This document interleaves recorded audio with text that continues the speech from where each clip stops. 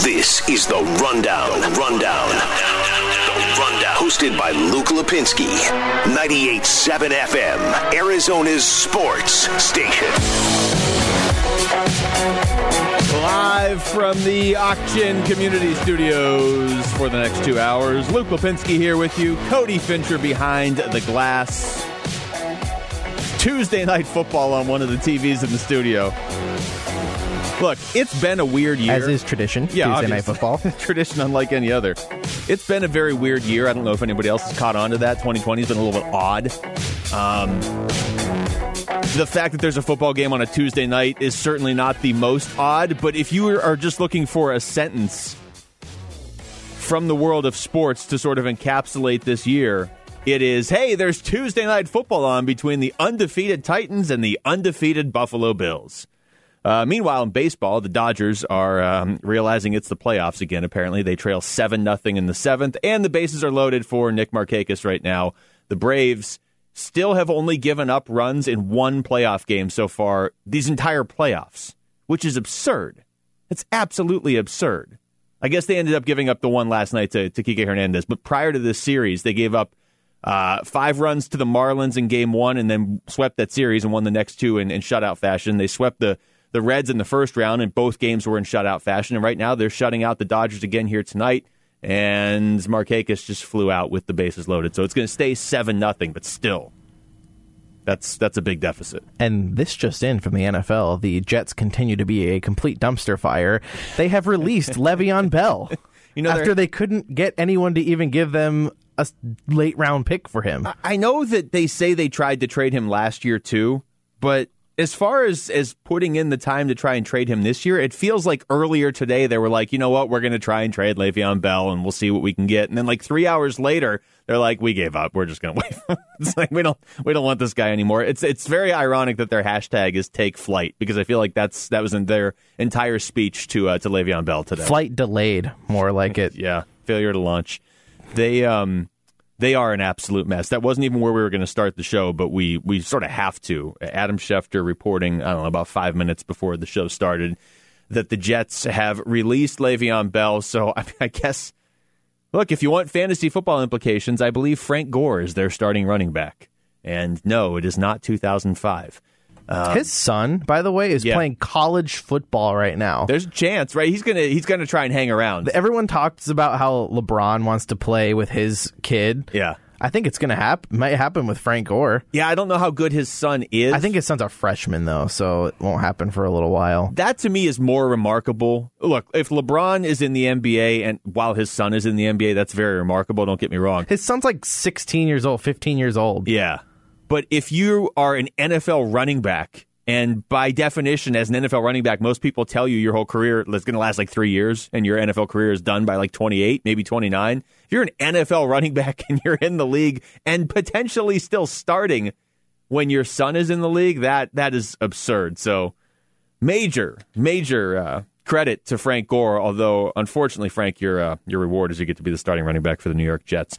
Wanted to talk Cardinals, though, to begin the show. Still don't have official word on Chandler Jones, and we are now going to head into this Monday night game a week from last night against the Dallas Cowboys.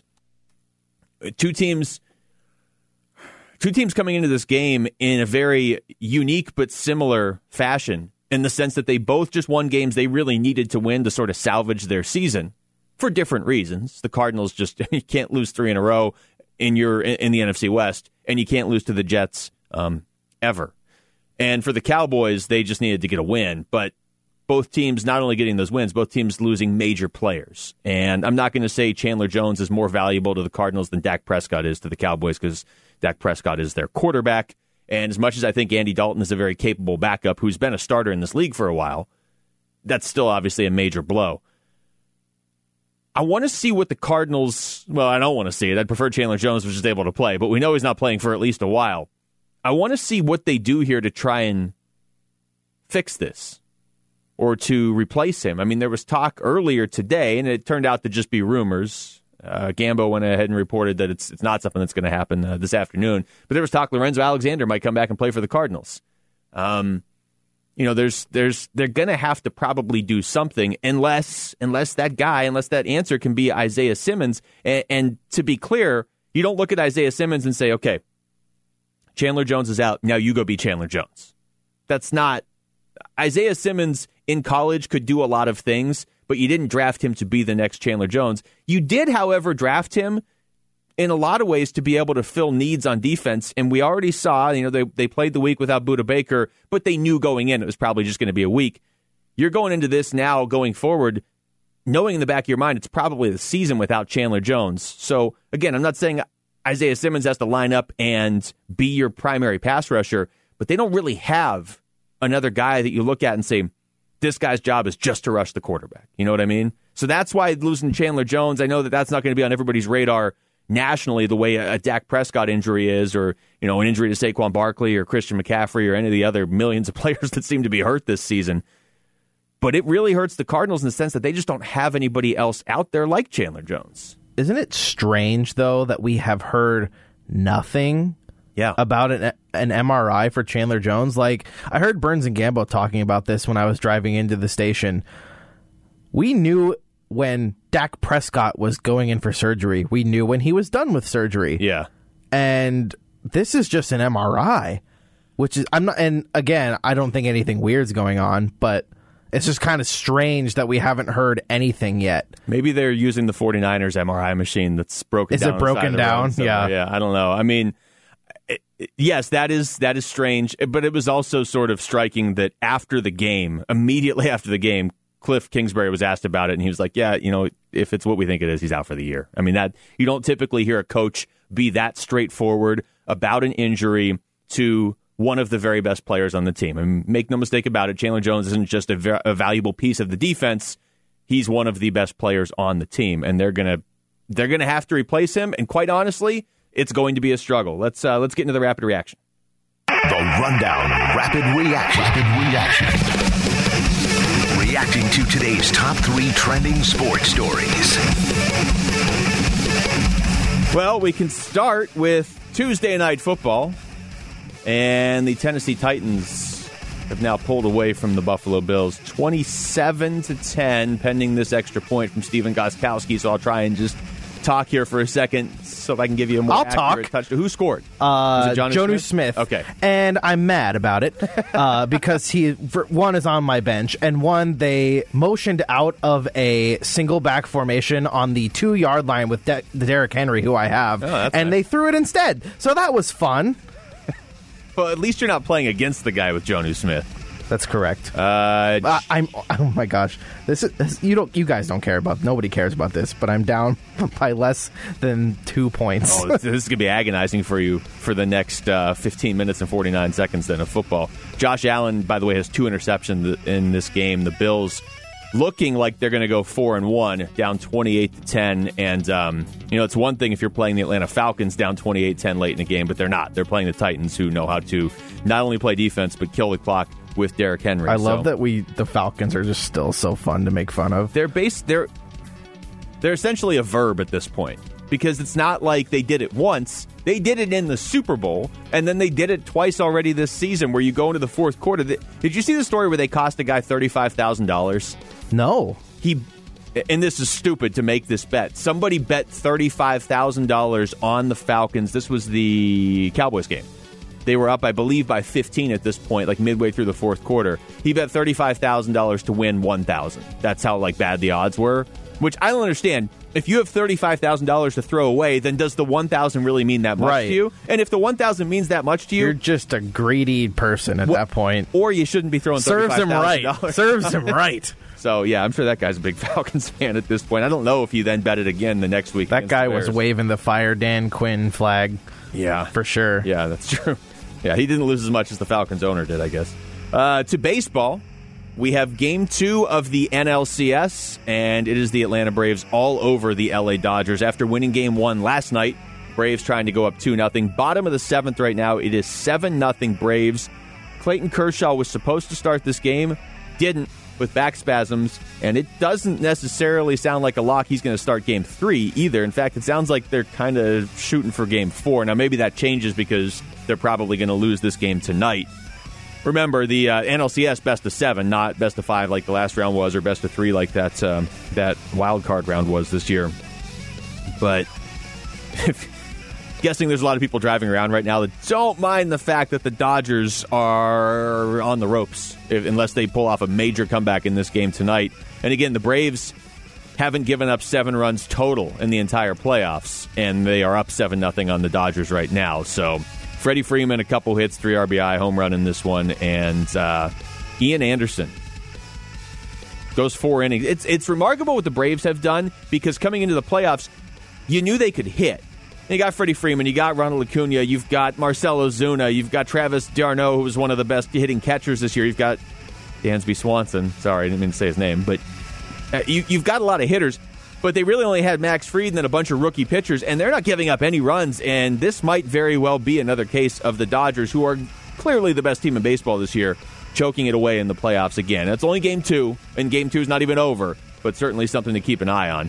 The other game tonight, Game 3 of the ALCS, the Astros basically have to win. They are down 2-0 in that series. They lead the game tonight 1-0 on a Jose Altuve home run, which just doesn't make anybody feel good when Jose Altuve hits home runs. And finally, college football. The Florida Gators, who have a pretty good football team, are pausing football activities. I believe it is 19 members of the team now, 5 more today. 19 people associated with the team have tested positive in the last few days. You know, we talked so much when sports were starting to come back of, is there going to be an asterisk next to whoever wins the NBA title, or whoever wins the Stanley Cup, or whoever wins the World Series? And for me, the Lakers winning the NBA Finals, the Tampa Bay Lightning winning the Stanley Cup, arguably the best team in each of those sports, and they had to go through a legitimate tournament to get there. And they both sports had played out most of their season. I don't think there's any mark next to those teams winning the championship. College football seems really discombobulated this year. And you factor in that the Pac-12 isn't even starting for another, 3.5 weeks? And I know nationally people are like, the Pac-12 wouldn't have won nobody from there was going to the playoff anyway. Well, I guess we won't know now, but LSU already has 2 losses. Practices were all messed up heading in. Now you've got teams like a team like Florida that's probably going to have to pause. And I think they actually play LSU this week. They're on pause right in the middle of the season. College football is definitely the if you're going to put an asterisk next to whoever wins the title in 2020, I think that's the one sport you could potentially make the case. I mean, I know people are saying, baseball is only 60 games, but the teams that are remaining, it's the Dodgers had the best record, the Braves are right there. The Rays had the best record in the American League, and the Astros go to the World Series like every other year right now. These are 4 legitimate teams here, so and they're having to play a full playoff. So I think the only sport really that you could look at that and say, maybe, is college football. All right, when we come back, take a closer look at what the Cardinals are dealing with, not on their side of the field, but with the Dallas Cowboys going to Dallas on Monday nights. Cowboys are a beat-up team. They're not San Francisco beat-up, but they're pretty beat-up. We'll get into that next. It's The Rundown with Luke Lapinski on 98.7 FM, Arizona Sports Station. The Rundown with Luke Lapinski, 98.7 FM, Arizona's Sports Station.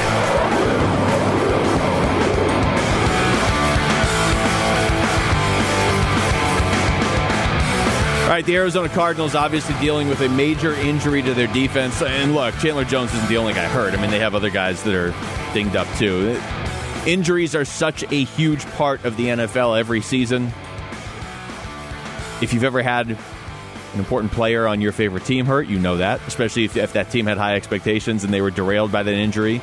If you play fantasy football, as I'm guessing about 97% of you do, you know that sport, unlike fantasy baseball or basketball or hockey or whatever, seems to be dictated a lot more by injuries than most, but especially this year. And that's why you come out of that game on Sunday and you get the win over the Jets, but it was so tempered.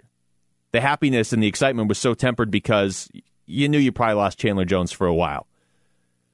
But this is why you just go and you take it 1 week at a time, which I know is the oldest sports cliche out there, but you don't want anybody else to get hurt, but other guys are going to get hurt. Dallas now obviously playing without Dak Prescott for the rest of the season, and Dan Orlovsky says that's enough to sink the Cowboys. Dak Prescott was going to have to play great football, and he had the pressure of almost playing perfect for them to win games. And he was trending toward that. He was playing really, really good football. So I don't see Andy Dalton playing better than Dak Prescott. I don't see Andy Dalton covering up the things that Dak Prescott was doing, especially on that offensive line. And so the injuries to the offensive line and how bad that defense is, I think this is a team that's going to struggle to get to, 6, 7 wins. I just don't see how they can sit there and say, we're going to be a better football. Yes, they might run the ball more, and that'll help their defense play better, but that'll also minimize the explosiveness on offense. And so I think that this team's got a very unfair reality, I guess, this season of like what they thought they were going to be got ripped out from underneath them with that injury. Yeah, let me be clear. I feel terrible for Dak Prescott. By all accounts, one of the best guys in the game, and even if he was, that was a horrible injury. I think we all feel bad for Dak Prescott. I don't feel bad for the Cowboys at all. But I do, I feel terrible for Dak Prescott. It was terrible. It was a horrible injury. It was just awful. You look at what he has done this season. Even though he missed part of that game, obviously, number 1 in the NFL in completions with 151. Number 1 in attempts with 222. He's got 14 more completions than Gardner Minshew, who's in second, which even that feels weird to say. 15 more attempts than Joe Burrow, who's in second. 1,856 yards is 354 more yards than the second-place guy, who's Russell Wilson. I don't use this to build the case for Dak Prescott as league MVP through the first 5 weeks. It's not that.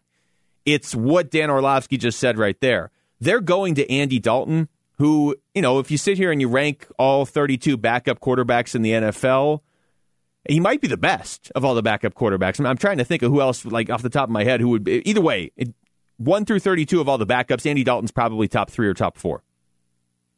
But the issue for the Cowboys is they weren't even winning with Dak Prescott doing what he was doing. Andy Dalton's not going to come in and throw for 1,800 yards over the next 5 games and complete 151 passes over the next 5 games. He's not going to do that. Dallas' defense is terrible. And this is all trending towards a potentially very high-scoring Monday night game next week in Dallas between the Cardinals and the Cowboys, because Andy Dalton's been a starter in this league for a while. He's got a ton of weapons in CeeDee Lamb and Amari Cooper and Michael Gallup. Dalton Schultz, even, the tight end. The Cardinals' defense takes a huge hit with Chandler Jones. It's not just the sacks that you're losing. He only has 1 this year, so if it was just that, then you could recover. It's just his disruptiveness and his ability to put pressure on the opposing quarterback and force that quarterback to turn the ball over by throwing a bad pass downfield. Or his ability to command so much attention that Jordan Phillips, it's easier for him to put the opposing quarterback in a bad position where they throw the pass that gets intercepted downfield. You don't have Chandler Jones, it's a major loss. So defensively, you figure the Cardinals are probably going to give up some points on Monday, but they should be able to score a ton of points on this defense. And the Cowboys, we talk so much about how the 49ers have been decimated by injuries and the Broncos have been just obliterated. Those are the 2 teams that it's like, I don't know what those teams are going to be able to do. The 49ers are at least getting some guys back. Didn't seem to help them against the Dolphins on Sunday. But you look at what the Cowboys have in addition to Dak. And you've got Tyron Smith on IR. You've got Leighton Vander Esch on IR. La'el Collins on IR. Sean Lee. He's often on IR, but he's there. Blake Jarwin, the tight end. They got a lot of guys that they are missing off that team. Tristan Hill, defensive tackle, is going to be out against Arizona this week. That is a beat up football team. And so, as much as a week ago, we're sitting here saying, man, the Cardinals are coming off that loss to Carolina. They better beat the Jets because they're not beating the Cowboys or the Seahawks. Well, things have changed. The game against Dallas, I know it's tough to go in there, and I know it's tough to do it on a Monday night. It's probably a game the Arizona Cardinals should win. I almost said the Cowboys. Cowboys should not win. The Arizona Cardinals should win that game. You got Kyler Murray. You should be able to put up 35 points on that team. Who on the Cowboys is going to cover DeAndre Hopkins? You're going to need something from your defense, though, because Amari Cooper, CeeDee Lamb, Michael Gallup, and obviously Ezekiel Elliott. Dallas still has weapons on offense, but they have a defense that absolutely can be exploited.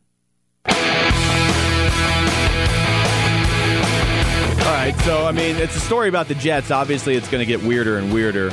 Pro Football Talk tweeting out within the last 10 minutes. The Jets haven't cut Le'Veon Bell yet. Tonight's announcement could be a last-ditch effort to find a suitor, which I don't get because the New York Jets tweeted out a statement, about a half hour ago now. Adam Schefter tweeted out the Jets have released Le'Veon Bell. That was 31 minutes ago. The Jets themselves, 32 minutes ago, they scooped Adam Schefter, tweeted out that we've made the decision to release Le'Veon. I mean, it's a long Le'Veon statement. Bell tweeted out the praying hands emoji. That guy, man, his career is like, I understand the initial stance in Pittsburgh of, look, I'm a running back. Our careers aren't necessarily that long. And the money's not guaranteed. I want to get paid. And he was one of the best, if not the best running backs in the NFL when he did that. But that was 2017. It was 2018. His last good season was 2017. I mean, now it's 3 years ago. And how would this even work? Like, the Jets sent out a statement that they've released Le'Veon Bell, and then they, psych, we found a trade partner. Never mind. That's not driving up the value, right? Okay, so you be an opposing GM, okay? Okay. I'm the Jets right now. Look, we got Le'Veon Bell, and I think this guy could really help your team. You're a contender. You need a running back. Here's Le'Veon Bell. Well, Jets GM, he's making way too much money. Okay, well, we're going to release him. Does that make you want him more? No, because then I could just sign him later. What? Oh. This is actually, I know it sounded like me and Cody. That's actual audio of the Jets front office. I'm sure it was. And if it wasn't, then I'm sure something similar happened. It has to be legit. This story is out there that the NFL is considering potential playoff bubbles in L.A. and Dallas, which raises the very fair question of why didn't you just do this to start the season? Buffalo just scored, it looks like, in the it's 28-16 now. Titans up on the Bills. Bills Wasn't going for 2 right now. And Josh Allen touchdown pass 2. I couldn't see who it was. TJ Yeldon. Oh, TJ Yeldon coming back from the Jacksonville Jaguars 3 years ago to catch that pass. It does raise the interesting question of, if you could do this, if this is feasible, why didn't you consider it all season? Because remember, the NBA went to the bubble. The NHL went to the bubble. That was sort of their plan all along. Major League Baseball talked about it. The players didn't want to do it. They went away from it. They had problems at the start of the year with the Marlins and the Cardinals, and there was a scare with the Reds too. And so they were like, okay, we're going to bubbles for the playoffs. And they're doing it now, and it's working. Baseball's got it under control really for the last couple months. Football, I mean, I'm not a scientist, so I'm not going to go into all that stuff. I'm just going to tell you, somewhere Roger Goodell has been crossing his fingers that they could play this Titans game tonight for about the last couple days. Because if the Titans couldn't get a game in this week, and they've already eaten through their bye week that they had to move, I mean, it was going to become a scheduling nightmare. And I have to think, having the Titans miss a game and almost miss a second game, and having the Patriots have to move their schedule, and this is not baseball where you're playing a 3-game series, so hey, just put it later in the year and we'll play double headers. It's like, if you're missing your game, that means the team you were supposed to play has to miss their game even if nobody tested positive. Everything gets all screwed up.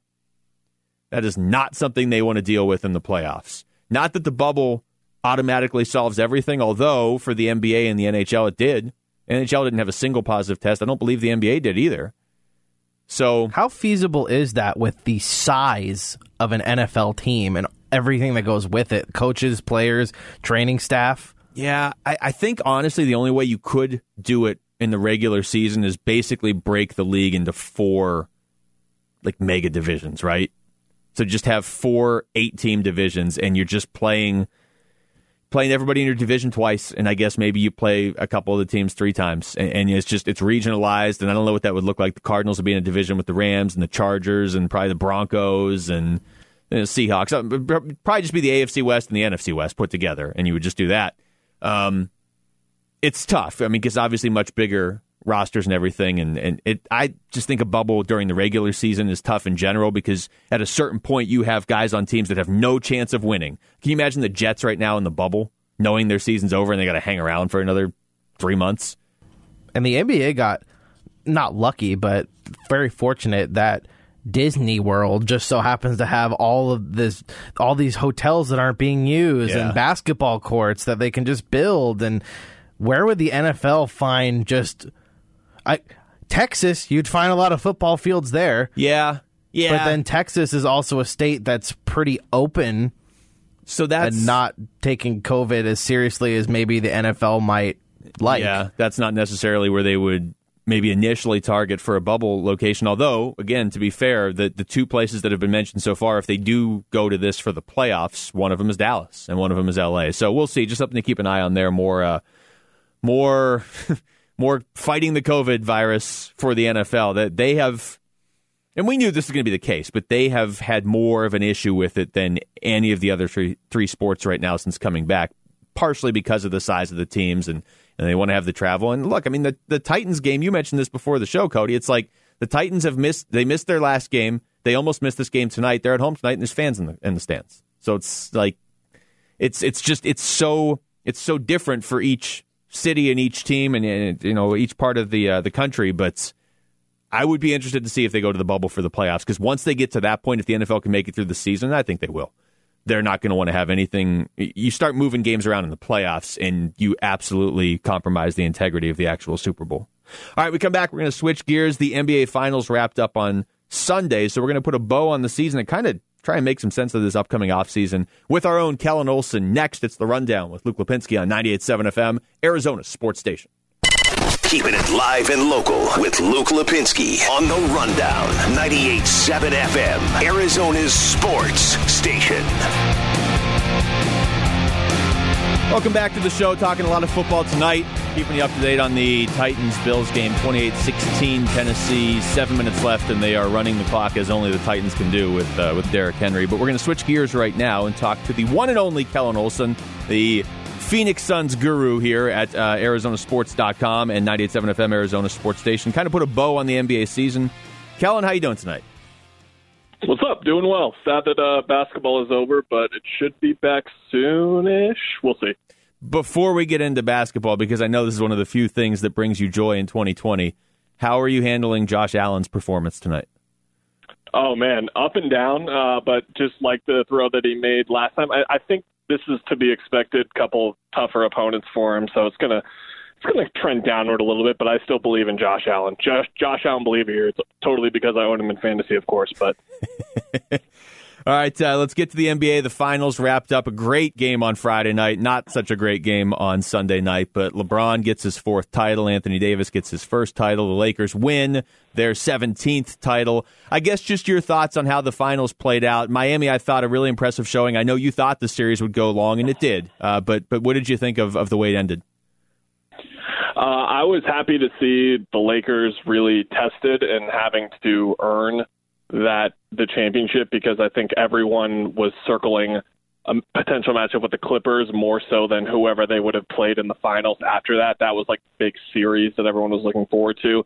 So when we didn't get that, and then it was against Denver, and Denver did make them earn it in their own way, but just really come up against like a high-quality team that Miami proved themselves to be, even with the injuries and the guys they had missing Dragic for that entire series, which when I joined your show a couple weeks back when we previewed the finals, I remember extensively talking about how important Goran was to the series. So to not have him in Miami still put up the fight that they did and give us a couple of great games, like you said, in a great series, proved to that. I think Jimmy Butler showed that he is a top 10 player in the league. And in my opinion, when you play at that high of a level in those games against LeBron James, I think you could even argue that he's a top 5 player in the league after that performance. That's, of course, going off a really small sample size and a little bit of a moment, but hey, it's the biggest games in the NBA Finals against LeBron James, and he played 2 of the best games we've seen in the finals in the last, 10, 20 years.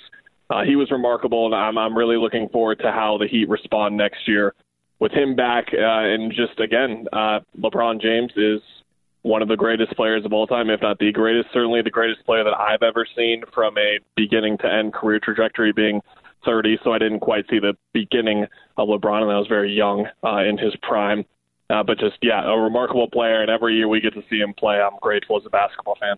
Yeah, that's a great point, and maybe we should pivot to that. I was going to ask something else. We'll get to it. But, I mean, it's weird because LeBron, his entire career, it feels like, has always been compared to the shadow of Michael Jordan. And Michael Jordan's watching. I mean, Michael Jordan's still involved in the league. And then, even this year, LeBron wins a title, but there's a 10-part documentary on how great Michael Jordan was. And it kind of reinvigorated everybody's, luster for that debate of, if you can't possibly think LeBron's better than Jordan or vice versa. Is it, just in a philosophical sense, is it possible we're not fully appreciating LeBron as this is happening? Yeah, for sure, because I saw people debating if Jimmy Butler should win the MVP or not after Game 5, no matter what. And if you look at his numbers side by side with LeBron's, they're the same. Like, you feel like Jimmy Butler is just playing out of this world at a level that, not that we've never seen before, but just at this crazy high level. And it's like, yeah, that's what LeBron does, like every finals, basically. Like maybe a little bit better, maybe a little bit worse, but right around there. And you just look at the numbers that he puts up so consistently and just the level of play that we see from him and just how he does it, too. I just think that he clearly stepped it up a notch or two in some of those games, and just his effectiveness in doing that year after year just speaks to, I guess, not only the confidence that he has in his game, but just the way that he kind of just is able to function. I know that sounds kind of weird, but it should not be something you're able to do when you're able to like shift your level of intensity on a game and how much you're really directly influencing it. And in that, I mean, you want to talk about it in that last game, the reason it wasn't competitive is because he came out there and just shut it down. He decided it was over. He finally went to that top gear that we knew that he was saving up. And it's just a level that really no one else can reach right now in the game right now. And every time we talk about like who's the best player in the game, like after last finals, it was Kawhi's got to be the best player in the league, right? Well, it's like, LeBron's going to be the best player in the league until he proves he's not, and he continues to prove that he is, even if he missed the playoffs that year. I just think without a doubt he is going to continue to be this guy until someone really takes it from him in the postseason, and no one has done that in quite a while. The stat that's amazing, the 260 playoff games, and he's never missed a playoff game. But, I mean, that's more than 3 additional seasons of wear and tear on his body, and yet he doesn't look like he's worn down at all. Like, we were talking about this last night, and you sort of alluded to it right there. Jimmy Butler played out of his mind in Game 5, and he looked completely exhausted when that game ended, and he kind of looked exhausted in Game 6. LeBron just never gets tired. So with that in mind, he's got 4 titles right now. What do you think he finishes his career with? I will say, I mentioned this on the show last night, I think he gets 1 more. Yeah, I feel like with the way, I think you have to look at it short term because there's no real way to guess, like, is he going to be like, if he starts declining, which I'm never going to act like he's going to until I see it, like he's going to be this great until I'm 60 for all I know. Like, of course I'm trying to be cute there, but at the same time, until I see it, I don't know. Like, we just haven't seen him decline yet. So maybe he gets some championships later on when he's playing a lesser role on the team. But for now, in the short term, the Lakers, as long as Anthony Davis is back next year, which he should be, the Lakers have to be the favorites again next year. And if LeBron is playing at this level again, which, again, there's no reason to doubt he won't be, he's going to come back at that level, and they have to be the favorites next year. So, yeah, I think he gets at least 1 more, and I think, honestly, maybe 2.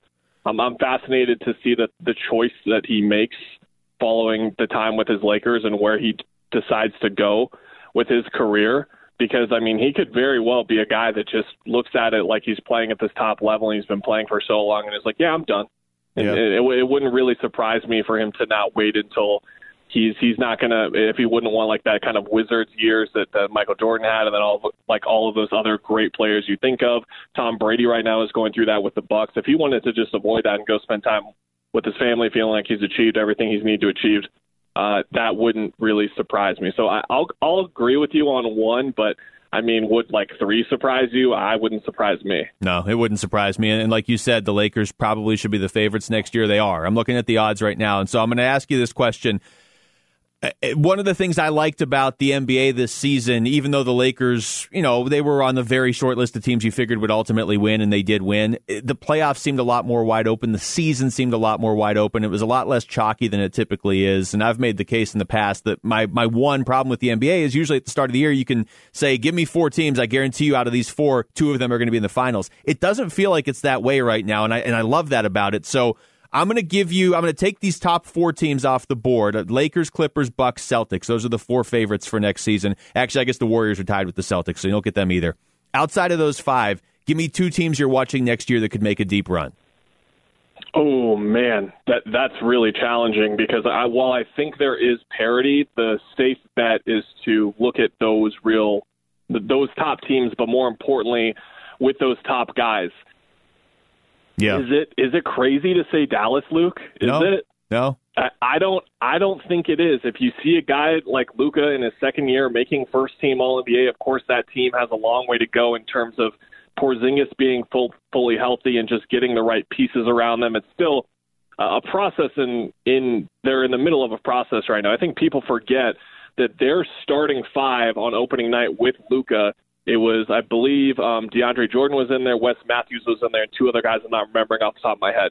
Dallas saw instantly that those guys didn't fit with Luka, and they traded them immediately before the trade deadline ended.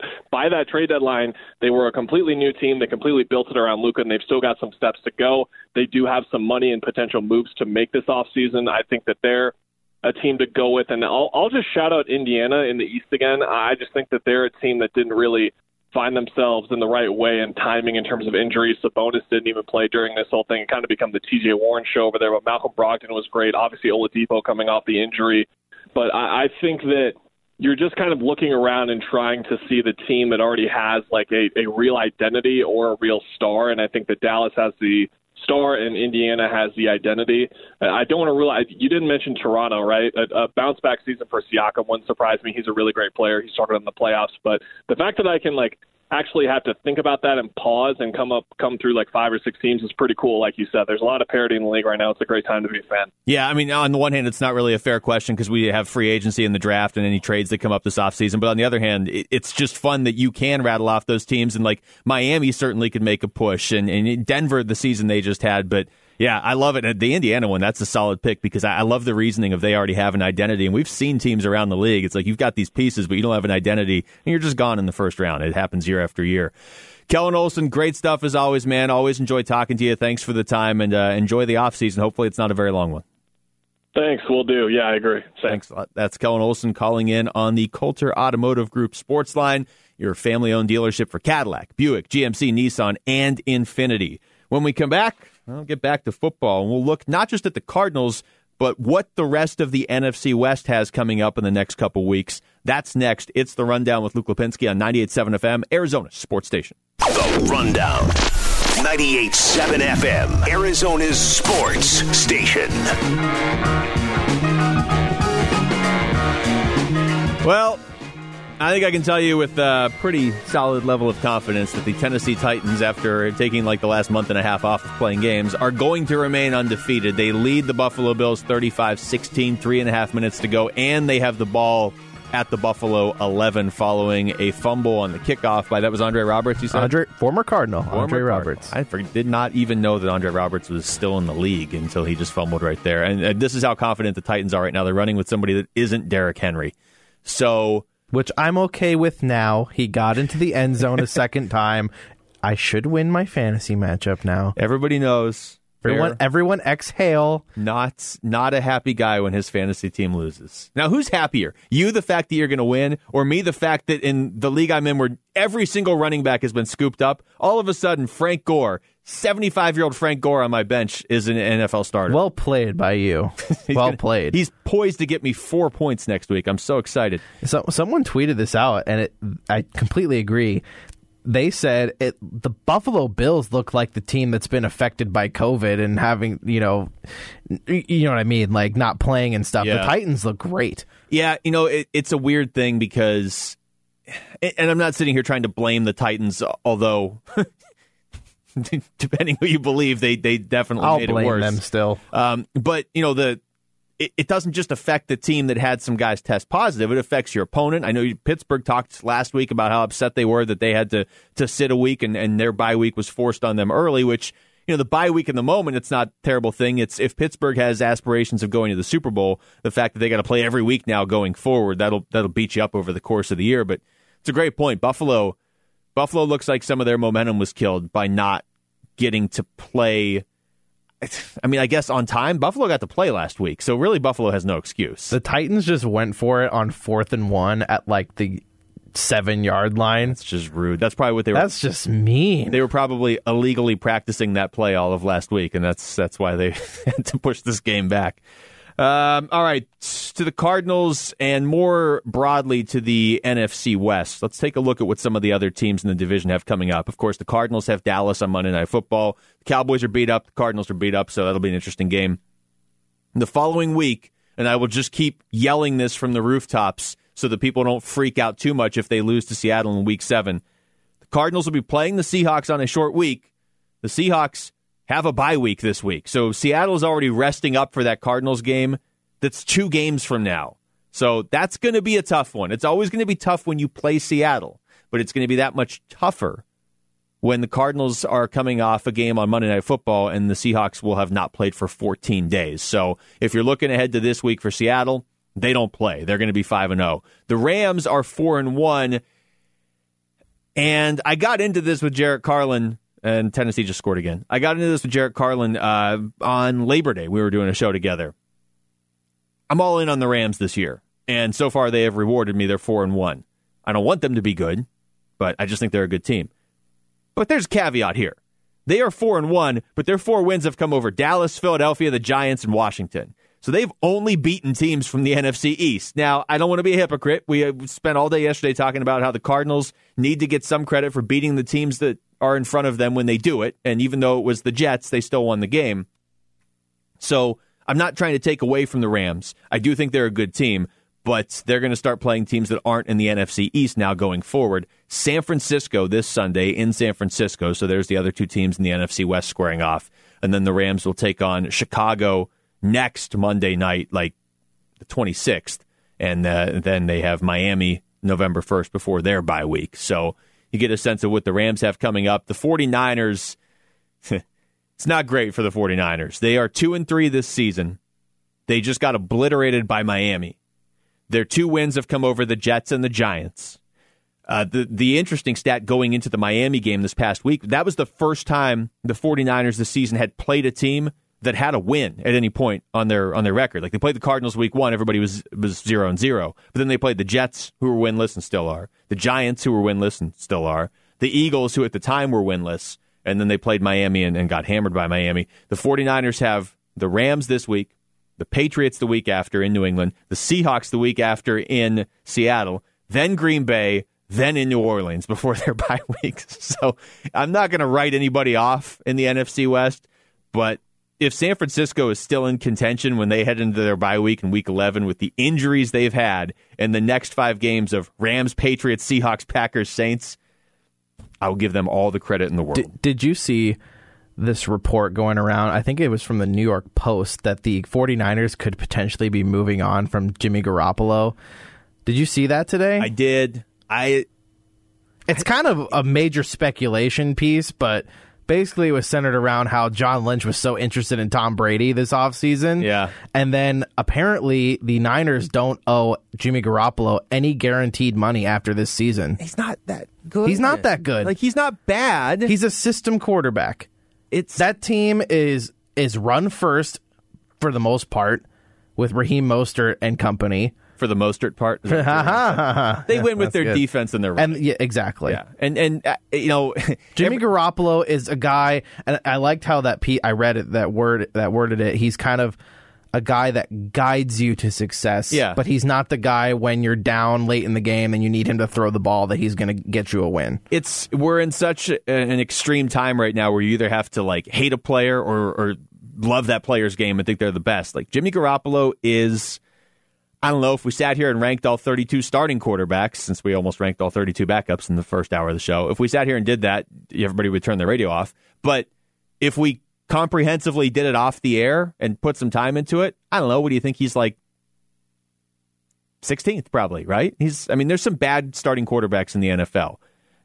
If Jimmy Garoppolo's not, if he's your quarterback on your team, you're not upset about it. Like you would take him over a lot of the starters out there. But you never go into a game thinking, okay, Jimmy Garoppolo is going to win us this game. It's with the 49ers, it's, hey, our defense is going to win us this game because it's terrifying. Or our 9 running backs are going to, I don't think they're going to move on from him, but it wouldn't, I don't think it would hurt them if they did. You know, it's like earlier this season when he was hurt, Just bring in Nick Mullins, who's not as good, but they still won games. So we'll see. The 49ers are in some trouble, though. All right, let's get you some updates on what's going on. The Braves lead the LA Dodgers 8-3 now. Top of the ninth inning, running on first. Nick Markakis is up every time I look at this game. Is Atlanta just batting Markakis 9 times?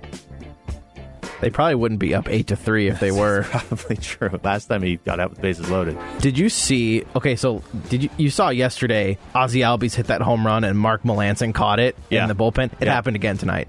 Melancon again? Yep. He was warming up. Albies hit a home run and he caught it again. Are you serious? I'm dead serious. That's weird. Isn't that awesome though?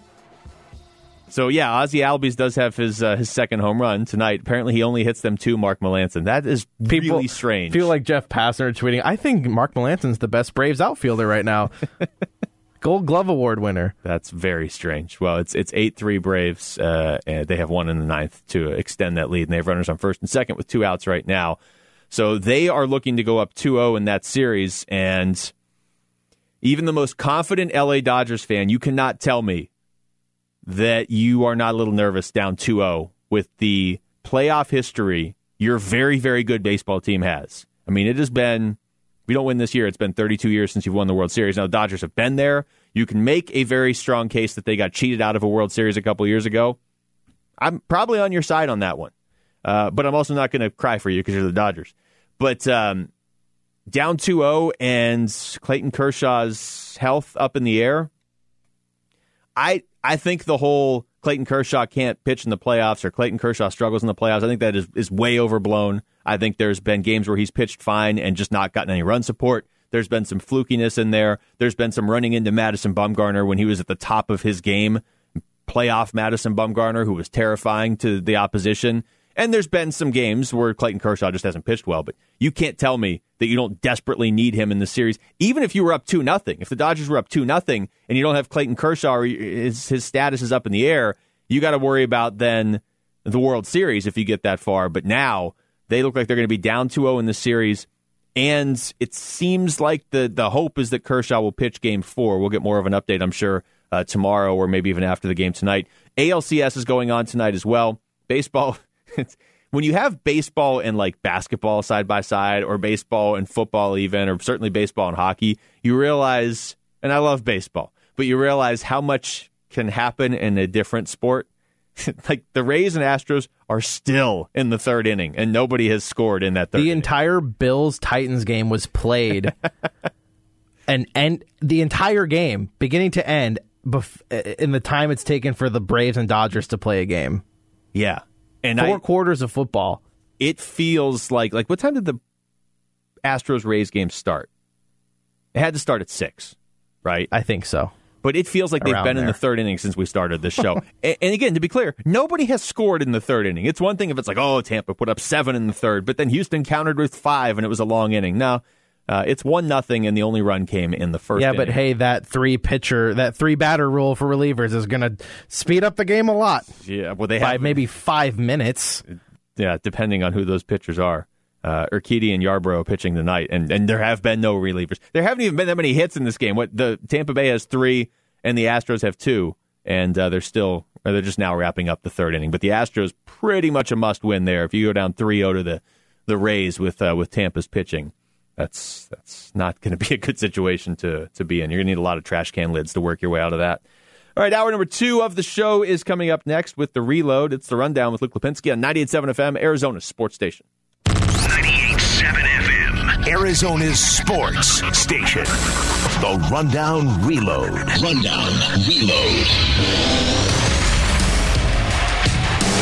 Hour number 2 of the show, live from the Ak-Chin Community Studios. Luke Lapinski here, Cody Fincher behind the glass. It is The Rundown Reload, and we will start. Story number 1. The Arizona Cardinals, I guess, still awaiting word on Chandler Jones. I mean, it's anticlimactic in the short term. We know he's not playing this week or anytime soon, but are we going to be able to still hold out some hope that he could maybe still have a chance to play later this season? We haven't really got any firm update yet, other than he was having that MRI yesterday. And, I guess read into it however you want to. Cliff Kingsbury said actually on Sunday right after the game that if it's the biceps injury they thought it was initially, then he's probably done for the year. We just haven't really heard anything definitive since then, but that's going to be a challenge for the Cardinals now going forward, and it's going to be a tough challenge these next 2 weeks in particular because Dallas, yes, they're on their backup quarterback, but that backup quarterback has been a starter in this league for a while, and not a bad one. I mean, Andy Dalton routinely got the Bengals to the playoffs. Let that sink in for a second. If you're getting the Bengals to the playoffs, you're doing some things right. Now, I mean, there's also a reason he's a backup. He wasn't doing anything once they got to the playoffs, and he was getting worse as his time wore on in Cincinnati, although everybody was getting worse as their time wore on in Cincinnati. That's not unique to Andy Dalton, but he can step in, and he's not going to be Dak Prescott, but he's still got Michael Gallup and CeeDee Lamb and Amari Cooper and, most importantly, Ezekiel Elliott in that backfield. The offensive line is not as dominant as it typically is in Dallas. I give them credit for building a strong offensive line, but they've got injuries up there. So Dallas is going to be able to score. Certainly Seattle the following week is a team that can score, and they'll be well rested for that game. So whether it is a little bit of Dennis Gardeck and his amazing dance moves, whether it's Devon Kennard returning and making more plays, Devondre Campbell a little bit, you know, if it's any of those guys, if they go out and add somebody, or if it is Isaiah Simmons, not turning into a pass rusher necessarily, but playing a lot more than 10 snaps or 13 snaps. They did, by the way, sign the Cardinals' Prince Amukamara to their practice squad. That's not going to help with the Chandler Jones issue, but local guy, and of course had a pretty nice career with the Giants. So I will say this, if the Cardinals, if we get word like in the next couple of days they went out and they added a couple pieces to their defense off the street, it's good, it shows effort. It really makes me nervous about Isaiah Simmons at that point. I get that you are in playoff contention right now and you don't feel like Simmons is ready yet to contribute on an every down basis or anywhere near an every down basis, like an every 3 downs basis, because you're barely playing him at all. But the reality is you just lost your best defensive player, and Simmons is supposed to do a lot of different things. So even if you don't think he can do a lot of what Chandler Jones was doing, maybe he can do a lot of somebody else's job, and they can move over, they can focus more. You're not going to move guys around too much if you can help it, because the defense has been serviceable. But if we get to the point here where Isaiah Simmons still isn't playing much like these next 2 weeks, or especially coming out of the bye after that Seahawks game, I wouldn't worry that, like, okay, this was a bust of a pick, but I would worry that this is going to be a lost season for him if we get to that point. So there's a big couple weeks here for Isaiah Simmons just to see where this team believes he is. We saw it last year, whether it was with David Johnson or some of the vets that were on this team that they just let go. If they don't believe that a guy can play, the guy's just not going to play no matter who he is. So I'm hoping that we see a lot more Isaiah Simmons here in the near future, because number 8 overall pick, and we all thought it was a steal on draft night. I still think it was, but I don't want this to be a completely lost season for him and basically have him entering next year as a rookie. Tuesday night football, rather, has wrapped up. I don't know. Football every night of the week this season, which I got to be honest, I don't really hate. Honestly, though, like, that could be something the NFL does. Yeah. It wouldn't the NFL, it would be so NFL to be opportunistic out of all this and be like, people did watch Titans-Bills on Tuesday night. Why be on one day, or I guess 3, when we could be on 7? Yes. They'll find a way to be on 8 days. Titans, a 42-16 win over the Bills. So if you are a Titans fan or a Bills fan or fans of anybody in that division, or you had fantasy football implications, the fantasy football week is finally over here on Tuesday night. Derrick Henry had a couple touchdowns, 57 yards rushing. Ryan Tannehill ran for a touchdown. He threw touchdowns to A.J. Brown and then 2 to Jonnu Smith, so big night for Ryan Tannehill. Josh Allen, not his best night. 2 touchdowns, but also 2 interceptions, and the Titans cashed in on those interceptions. T.J. Yeldon with a touchdown reception in this one, and Isaiah McKenzie. So I'm guessing not a whole lot of fantasy implications if you had Bills in your lineup tonight. But the Bills' undefeated season is over at 4-1. Still in first, though, in the AFC East over the 2-2 Patriots. Major League Baseball, Dodgers trying to stage a ninth-inning rally. They trail 8-4, runner on second, one out, Justin Turner at the plate. So Dodgers really up against it now. They lost last night 2-1, and they are trailing tonight 8-4, in danger of going down 2-0 in the series. The Atlanta Braves have been amazing in these playoffs. Sweep Cincinnati in the wild card round, don't give up a run. Sweep the Marlins in the division round, only give up runs in game one, then pitch shutouts in games 2 and 3. And then last night beat the Dodgers, so now Atlanta is 6-0 in these playoffs, and they look like they're going to go 7-0 tonight unless the Dodgers do something crazy. Mookie Betts looks stressed on the bench right now, and Justin Turner just took a strike outside that he does not like. In the ALCS, Rays, Astros, they're in the bottom of the fourth. It is 1-0 Houston on a Jose Altuve home run. Back to football. News out of New York, and not really a shock after the continuing antics of Le'Veon Bell and the just... Adam Gase just seems lost, doesn't he? That game ended. Cardinals win. Le'Veon Bell had 13 carries for 60 yards, so not a bad yards per carry. Those two clearly don't like each other, and it's been that way since day one last year. Le'Veon Bell goes out and starts liking a bunch of tweets from randos on Twitter that are saying that he should be traded because the Jets don't know how to use him, or Adam Gase doesn't know what he's doing. And then he starts, this is the most passive-aggressive Le'Veon Bell move of them all. And this is a guy, remember, that once tweeted upside down about how much he didn't like the way the Steelers are treating him. He went out and liked tweets about people talking about him liking tweets. And then Adam Gase got upset, and they said today they were going to try and trade him, and they tried for like 2 hours, and then they just flat out released him. So Le'Veon Bell's out there if you want him. Isn't this strange where, I mean, the Jets are terrible. Adam Gase looks like he's just doesn't know what he's doing. He's a terrible head coach, but yet the Jets seem to be choosing him at the moment over Le'Veon Bell, who they still owe a lot of money to. Yeah, and Jamal Adams, too. Before the season, remember? I mean, right. That's it feels like Adam Gase should have been the first head coach fired, and instead it was Bill O'Brien, who made a very strong case for himself. He knows things. And Adam Gase knows where the bodies are buried. He's got pictures of somebody. Much I don't know. Coaching. Well, okay, but either way, now he's not going to be the first coach fired. He's not going to be the second coach fired. He's not the long-term answer for New York, right? Like, there's no way Adam Gase is the head coach next year. There's no way. He can't be. Oh, no. Oh, the Gardeck dance is on TV. Max Muncy just hit a 2-run home run. 8-6. 8-6 Braves. Oh, come on, Braves. Is it 2 outs? It's got to at least be 2 outs. 2 outs at least. Yeah, 2 outs. Come on. Why is this guy still in the game? I mean, I know Josh Tomlin, his mustache is killer, but come on. That's what was 7-10 tonight was the first time Cody got angry on the air. And this is no, it was no. I was angry before. I was angry in the rapid reaction. I think that was 4 minutes into I the was show. Angry when you were like, okay, I gotta wait till they kick the extra point, so I'm gonna pause. And then I went, well, I'll tell you something. Yeah, that was true. the first That's time. true. You were mildly irked at that point. You seem legitimately angry and stressed now because the Dodgers... Oh, yes, because this is the Dodgers, and I loathe this team. What if they... I mean, I despise them. If they came back and won this game, that would be... Don't you say that. That would just be... Don't you ever say that. I mean, the Braves have something nice going on right now. You just want to keep that going. Josh Tomlin is out of the game now. Good. Go any better. Bye. And finally, in college football, University of Florida is pausing football activities after 5 more people associated with the program tested positive today.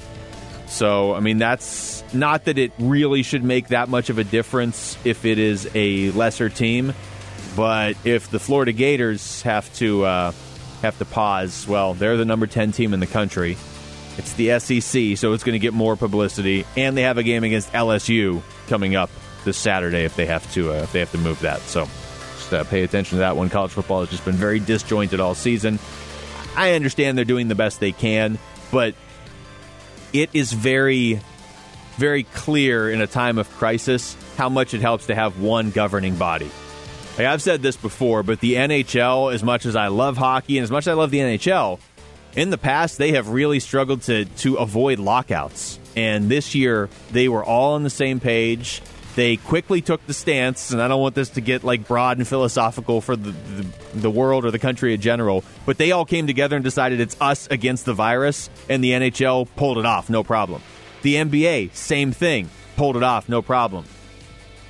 Major League Baseball and the NFL have had their struggles. Some of that's just unavoidable, but they are governed by, it's one group. And even if you don't like Roger Goodell, there's only so many voices. College football, it's like each conference is running itself. Some conferences are starting on time, others aren't. Some conferences are being really careful with the virus. Other ones were just practicing right through it before the season started, and they're having a hard time. If they have a team like Florida at that level missing games now mid-season, it's definitely going to throw off the national playoff. All right, when we come back, a round of this or that. We're definitely going to get Cody angry next segment. I can pretty much guarantee that. That's next. It's the Rundown with Luke Lapinski on 98.7 FM, Arizona's sports station. The Rundown with Luke Lapinski, 98.7 FM, Arizona's sports station. Well, it appears Mark Melancon should stay in the bullpen catching home runs by Ozzie Albies, because when those better two are at in catching the field, than he is pitching. Yeah, this is this has gone from cute to not funny anymore. It is 8-7 Braves, bottom of the ninth. Cody Bellinger just tripled in a run. He's standing at third. He just hit a triple off a pitch that I'm pretty sure Cody or I or any of you listening could have at least gotten a single off of. Melancon just, did he underhand that? That was like a softball pitch. It's a fat meatball. No, oh, good. Pollock's up. Well, A.J. Pollock is up. Runner on third. 2 outs. The Braves trying to hold on to it. They led this game 7-0 in, the 7th inning, didn't they? Here's the problem here. If the Dodgers come back and win this game, it's not going to feel like, hey, the series is 1-1. It's going to feel like the Dodgers are leading the series because they were down in this game 7-0 going into the bottom of the 7th and 8-3 going into the bottom of the 9th. And the count right now is 0-1 to A.J. Pollock. All right, we're going to play this or that right now with this drama going on in the background. And I'm not going to give you play-by-play. I'm just going to say the Dodgers just lost. Yeah, baby. A.J. Pollock. Thank you, A.J. Pollock. Pollock hit that ball pretty hard, too. That looked like that might get through. But he grounds out the third. Game over. Braves okay, up now 2-0. Now we can play this game. All right. I'll be focused now. All right, well then I'm going to go first, since it seems like a pertinent question. Would you, Cody, we're playing this or that. So the game is we each give each other a question with 2 options. You have to take one of the 2 options. There's no lifeline. You can't weasel out of it. You have to take. So some of the questions, it's like, these 2 really good options. How am I supposed to choose between my 2 kids? That's how good it is. Some of these, you're not going to like either option, but you have to take one. Question number 1 for you, Cody. Okay. Would you rather the Lakers win again next year to go back-to-back? Oh, no. Or the Dodgers win the World Series this year? I would rather the Lakers win again. I think I would too. I despise the Los Angeles Dodgers way more than I hate the Lakers. And the Dodgers have been a pain in my butt more recently. And I'm not as big into basketball as I used to be anymore. Baseball right is now. your sport, too. Baseball is my favorite sport. Yeah. Yes. I'm a huge Diamondbacks fan. I hate the Dodgers. I don't like the Lakers. I especially don't like how LeBron just I'm going to sign with you because I want to make movies later. And they're like, okay. Well, but I would rather the Lakers win another championship next year than the Dodgers get to say that, because my only claim, I have so many friends that are Dodger fans, and I get to say Those don't that sound like real we friends. won a World Series in this century. That's the thing, That's right? the only thing holding on to my hatred. It's the only thing I have left until something miraculous happens. The Lakers have won 12 titles since they got to L.A. and 17 overall, and they just won a couple days ago. And yeah, I understand. You're a sports fan in the Valley. It sucks when the Lakers win, but it's sort of, you're kind of numb to it, and also Lakers fans can be obnoxious. But the Dodgers haven't won in so long. It's going to feel like such a much bigger deal if they win. And also now, you have to take into account, they're down 2-0 in the series. So if they won the World Series this year, it would be a dramatic comeback. It would be even tougher. All right, I'll ask my first question. Okay. This is my first time playing this, so I don't know if I did this correctly. That's not a question. It's not so much of a would you rather type thing. Okay. We've been talking about the Cardinals running game lately. So I looked it up. Right now, Chase Edmonds has 1 rushing touchdown. Kenyon Drake has 2. Okay. Who will finish the season with more rushing touchdowns? Kenyon Drake or Chase Edmonds? So just rushing, not just total rushing. touchdowns. Because I know Chase Edmonds has been a bigger factor in the passing game, so that's why I wanted to limit it to rushing touchdowns. I'm still going to say, Chase Edmonds has 2 receiving touchdowns. I'm still going to say Kenyon Drake. I think they're going to make a push to get him more involved near the goal line. So I'm going to say Kenyon Drake. But if the question was who's going to have more touchdowns this year, I might go with Chase Edmonds. He's got more right now. No, this is how you play the game. You can do it that way, or you can do... I just decided to put you through more torturous questions. You're mean. Okay, this one is a little more complicated. Okay. Would you rather the Seahawks win the Super Bowl or the Cardinals miss the playoffs? So the Seahawks win the Super Bowl, but the Cardinals make the playoffs. Okay. Or the Seahawks don't win the Super Bowl. They might still get there, though, but the Cardinals miss the playoffs. I would rather the Cardinals make the playoffs. Okay. And the Seattle win the Super Bowl. It's been too long since I've seen playoff football here. That's fair. And at least, I mean, in that scenario, the Cardinals wouldn't have a chance to make the Super Bowl because the Seahawks win it, but at least they would have a chance. And it would probably help them big picture to make the playoffs this year going forward. That'd probably be my answer, too. Okay. So both New York football teams, we were talking about Adam Gase and the Jets previously, they're both terrible and have started the season 0-5. So I ask you, which New York football team will get their first win first? The Giants or the Jets? Okay, I'm going to answer this without even looking at their schedules. Okay. The Giants. Because I don't think the Jets are going to win a game. Like, at least... I'm not saying that Daniel Jones is all that in a bag of chips or anything, but I feel like he's better than Sam Darnold and might have some more weapons than Sam Darnold does. The Giants at least they have a new head coach, so there's possibility. I mean, he hasn't looked good so far. And they're in a terrible division. Yeah, that's the other thing. And also, they're in some of these games. They at least, I don't want to say the Jets aren't trying, but like you watch the Giants, you're like, okay, they have a chance. They're probably not going to win. But now that I've said the Giants, I'm just going to look at the schedules real fast. The Jets have the Dolphins, Bills, Chiefs, and Patriots. Yeah, okay. Yeah, all right. So they're not... You don't even have to look at the Giants schedule. And the other thing, like I said, the Giants are at least... They were close to beating Dallas on Sunday. Washington, Philadelphia, either one of those games is winnable. Tampa, Washington, Philadelphia. Wow. What a schedule the Giants have coming up. Washington, Philadelphia, Tampa, Washington, Philadelphia, bye week, Cincinnati. The Giants might make the playoffs with that schedule. Okay, football question for you. Okay. And I'm going to take Joe Burrow out of the mix because I think he would be too obvious of an answer.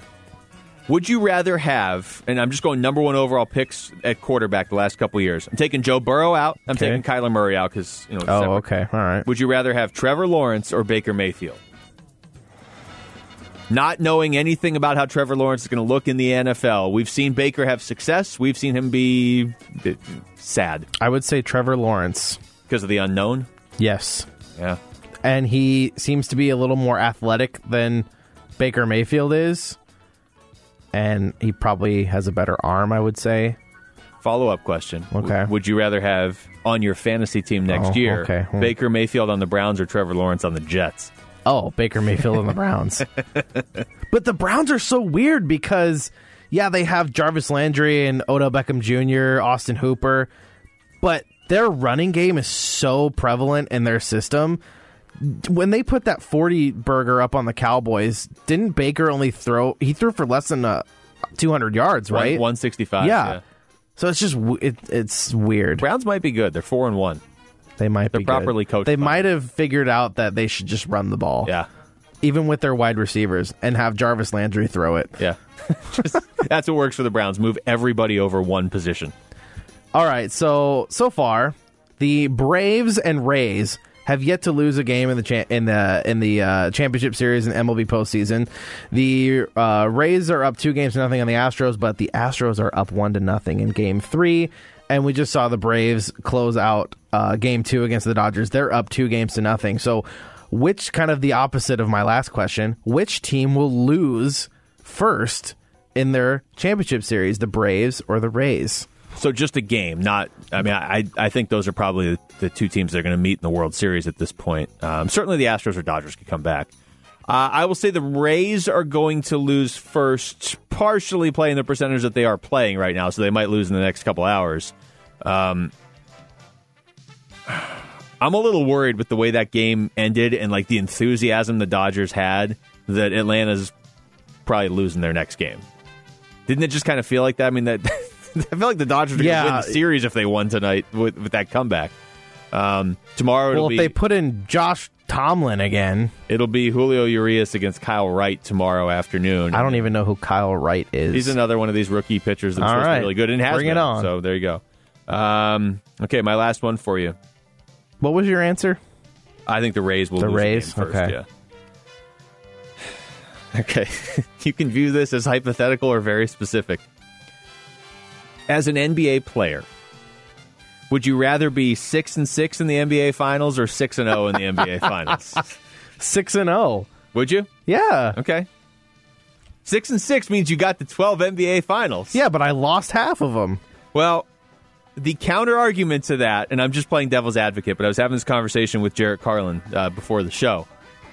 And he made, and I'm going to use some names, okay? He said, a guy, let's call him Jordan, is 6-0 in the NBA Finals. A guy named LeBron is not 6-6 yet, but if he got to that point, Jarrett's case, or his argument against Jordan was, well, Jordan had a worse record before the NBA Finals than LeBron in the earlier rounds of the playoffs. I took that question as, like, personally how I would feel being 6-0. That's how you should. Yes, because I would love to say I'm undefeated in the NBA Finals. Yeah, you got to more than me, but you lost half of them. Yeah. Half of your trips ended in heartbreak and sorrow and pain. All of mine ended in joy and wonder, and I went to Disney World afterwards and all that stuff. You do like Disney World? I've never actually been to Disney World. Oh. I've been to Disneyland a million times. Okay, I love Disney. I want to go to Disney World one day. Well, when we're allowed to do things again. Hey, look, if you could get yourself into the NBA as a player, you could have gone this year. Yeah, I totally have a shot. Do you have any more? I do. I have one more for you. If you were to find yourself in a situation where you had to choose what to eat for the last meal of your life, would you choose Italian food or Mexican food? Those are pretty much my two top favorite foods. Yeah, they're my top two favorite foods, too. Not a certain dish, just an overall genre of food. Italian or Mexican food? This, full disclosure, this isn't a fair question because right now I really want Mexican food. I do, too. In the newsroom. I don't know what it is. Well, and see, you weren't there when I was there really early today, and people were talking about a really good Mexican food restaurant right around here, and ever since then I've wanted it. But my answer... it is down the street. I know exactly which one you're talking about. But my answer is going to be Italian food because most nights I would prefer Italian food. But for some reason tonight I want Mexican food.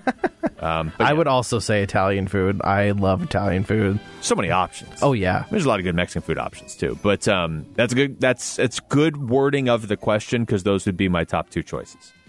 All right, when we come back, we'll get a different perspective on the Arizona Cardinals. Chris Spielman has the national perspective, but he's called their last two games, and he's seen some of the worst and some of the best of the Cardinals. We'll hear from him next. It's The Rundown with Luke Lapinski on 98.7 FM, Arizona's sports station. Keeping it live and local with Luke Lapinski on The Rundown, 98.7 FM, Arizona's sports station.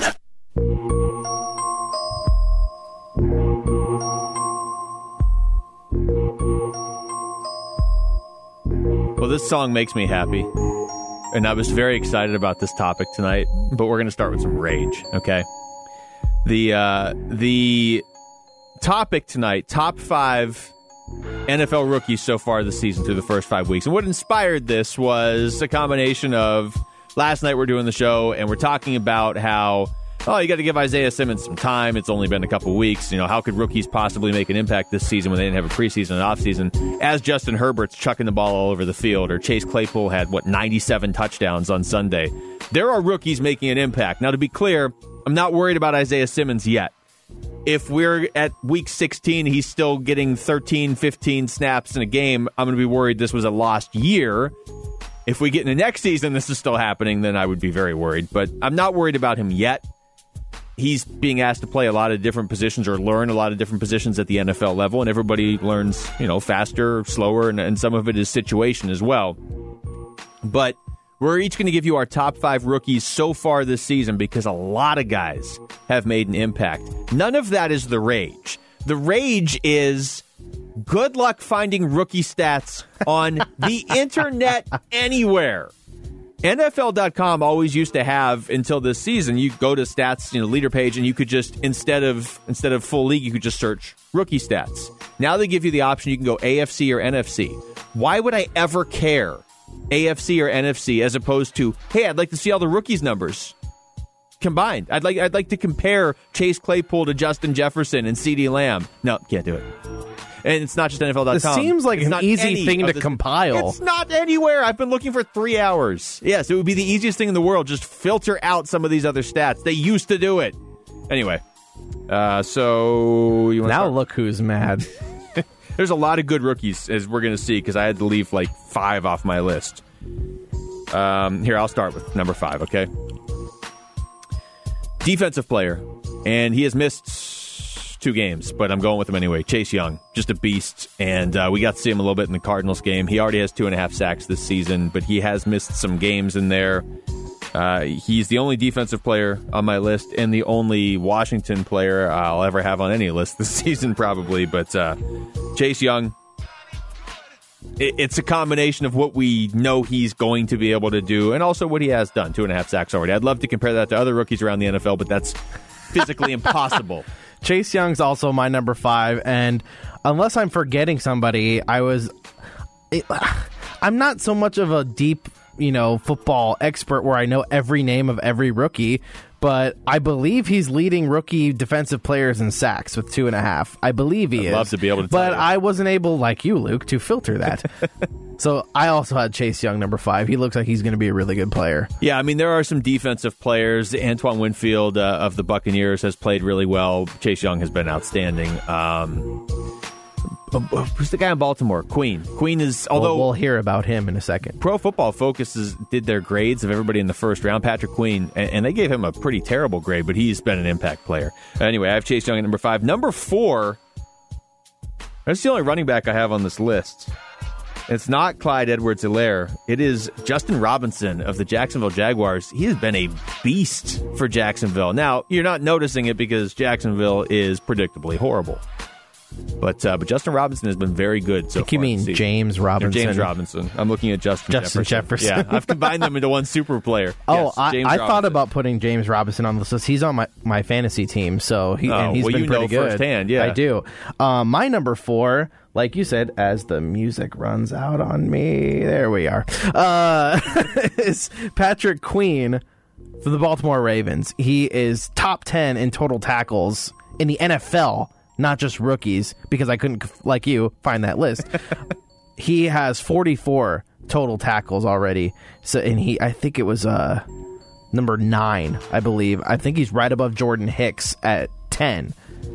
And he's having a really good season so far. Yeah, he was having a monster game yesterday and on Sunday, and their win over Cincinnati. He was just very.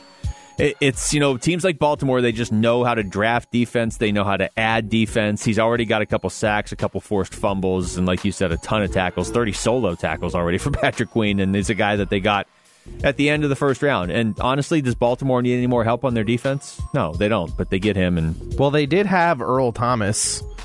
Yeah, they did. That didn't end very well. Not for long. So I have Chase Young and James Robinson so far. You have Chase Young, Patrick Queen. Number 3, this was tough. I'm going to go with CeeDee Lamb, but there are a lot of good rookie receivers right now if you want to take a deeper look at that. But CeeDee Lamb has been very consistent across the board. Like, I know Chase Claypool was an absolute machine on Sunday. Justin Jefferson has come on strong in the last couple weeks. But CeeDee Lamb really from week 1 has been and I don't know how he's going to take a hit probably with Andy Dalton instead of Dak Prescott, but he's been a beast. My number 3 is also CeeDee Lamb. He is currently sitting at 5th in receiving yards in the NFL. Not just rookies, but the NFL. Of course, leading the way is DeAndre Hopkins with 528 yards. But CeeDee Lamb, 29 catches already this year for 433 yards, a couple touchdowns as well. He looks legit for sure, and it seems to he seems to have come as advertised coming out of Oklahoma so far. And it helps when you're a part of a receiving corps with Amari Cooper and Michael Gallup. You're going to not get as much attention with those guys, but yeah. CeeDee Lamb. Could you imagine if the Cardinals took CeeDee Lamb at number 8? Well, I mean, there was a lot of talk about that, right? Before the DeAndre Hopkins trade. Even after the DeAndre Hopkins trade a little bit, which would have been kind of ridiculous at that point. It would have. And again, maybe it would have been ridiculously awesome. Yeah, seriously. I mean, just Hopkins, Fitz, Kirk, Lamb, Isabella. It's not, the reason it's not insane is because obviously at some point Fitz is going to retire. That's why it wasn't insane. Right, if all those guys were going right. to be there, then it's just an embarrassment of riches, and you could use help on defense. Problem is right now they could still use help on defense. Number 2, I'm going to go with Justin Herbert. He has been better than advertised, I would say, for the LA Chargers. Pressed into duty early, and he's just slinging the ball down the field and making plays. I mean, excellent game on Monday Night Football last night, but that wasn't his first really good game. He's been very impressive. He's one of those guys, like he was good at Oregon. He's looked better in the NFL than he did in college. Those guys always just throw me off. Yeah, I think we're going to have pretty much this similar ending to this list. I have Justin Herbert at number 2 as well. First of all, you said it. The fact that he was just thrown into a game against the defending Super Bowl champions. He said after the game that he found out about 10 seconds before kickoff that he was starting. Because, of course, one of the weirdest stories in football so far, Tyrod Taylor gets his lung punctured by the team doctor. Sorry, I had to clear my throat. Oh.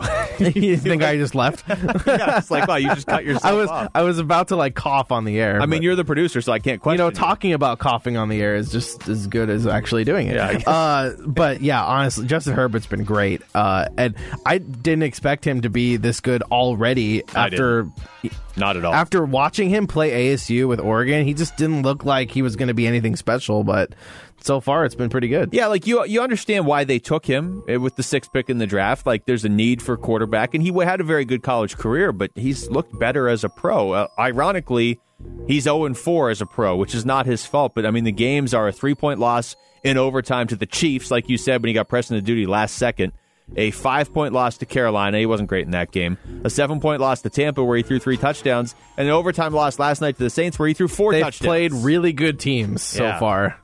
Number 1, I would assume, is the same on both of our lists. Joe Burrow. Yep, Joe Burrow. Looks like a legit number 1 overall pick. He currently, right now, in just terms of yards, has more yards than Kyler Murray. Yeah. Well, I mean, he's being asked to throw a ton. Sure. And if you've watched Cincinnati at all, he doesn't get any protection. He's got some weapons, but he doesn't get any blocking. He has thrown the ball 207 times already in his first 5 NFL games. My gosh. Only Dak Prescott has thrown more passes this season. Wow. And again, he's under great duress on pretty much all of those throws. How about this? As a rookie, first 5 games, only Prescott and Gardner Minshew have more completions than Joe Burrow. So, 135 completions on 207 attempts for Joe Burrow. And look, Cincinnati, he has made the Bengals respectable. They went out there and got hammered by Baltimore this weekend, but he's bringing attention. Yeah, that's for sure. In their previous 4 games, they either lost by 1 score or won or tied. I'm not going to hold the tie against them. So, my list is Chase Young, James Robinson, CeeDee Lamb, Justin Herbert, and Joe Burrow, number 1. Yours was the same, except you had a different guy. Number 4. I had Patrick Queen at number 4. Okay. But yeah, I mean, Clyde Edwards-Helaire has been amazing. I thought about putting him on there, too. And James Robinson, like you did. And Justin Jefferson, and Chase Claypool. I mean, Jerry Jeudy has been pretty good, even when they don't have any quarterbacks. Yep. All right, so that's, or any players. That's top 5 for tonight. We'll be right back at it again tomorrow night here on The Rundown. Thanks to Cody Fincher behind the glass. Thanks to you for listening. I'm Luke Lapinski. This has been The Rundown on 98.7 FM, Arizona's sports station.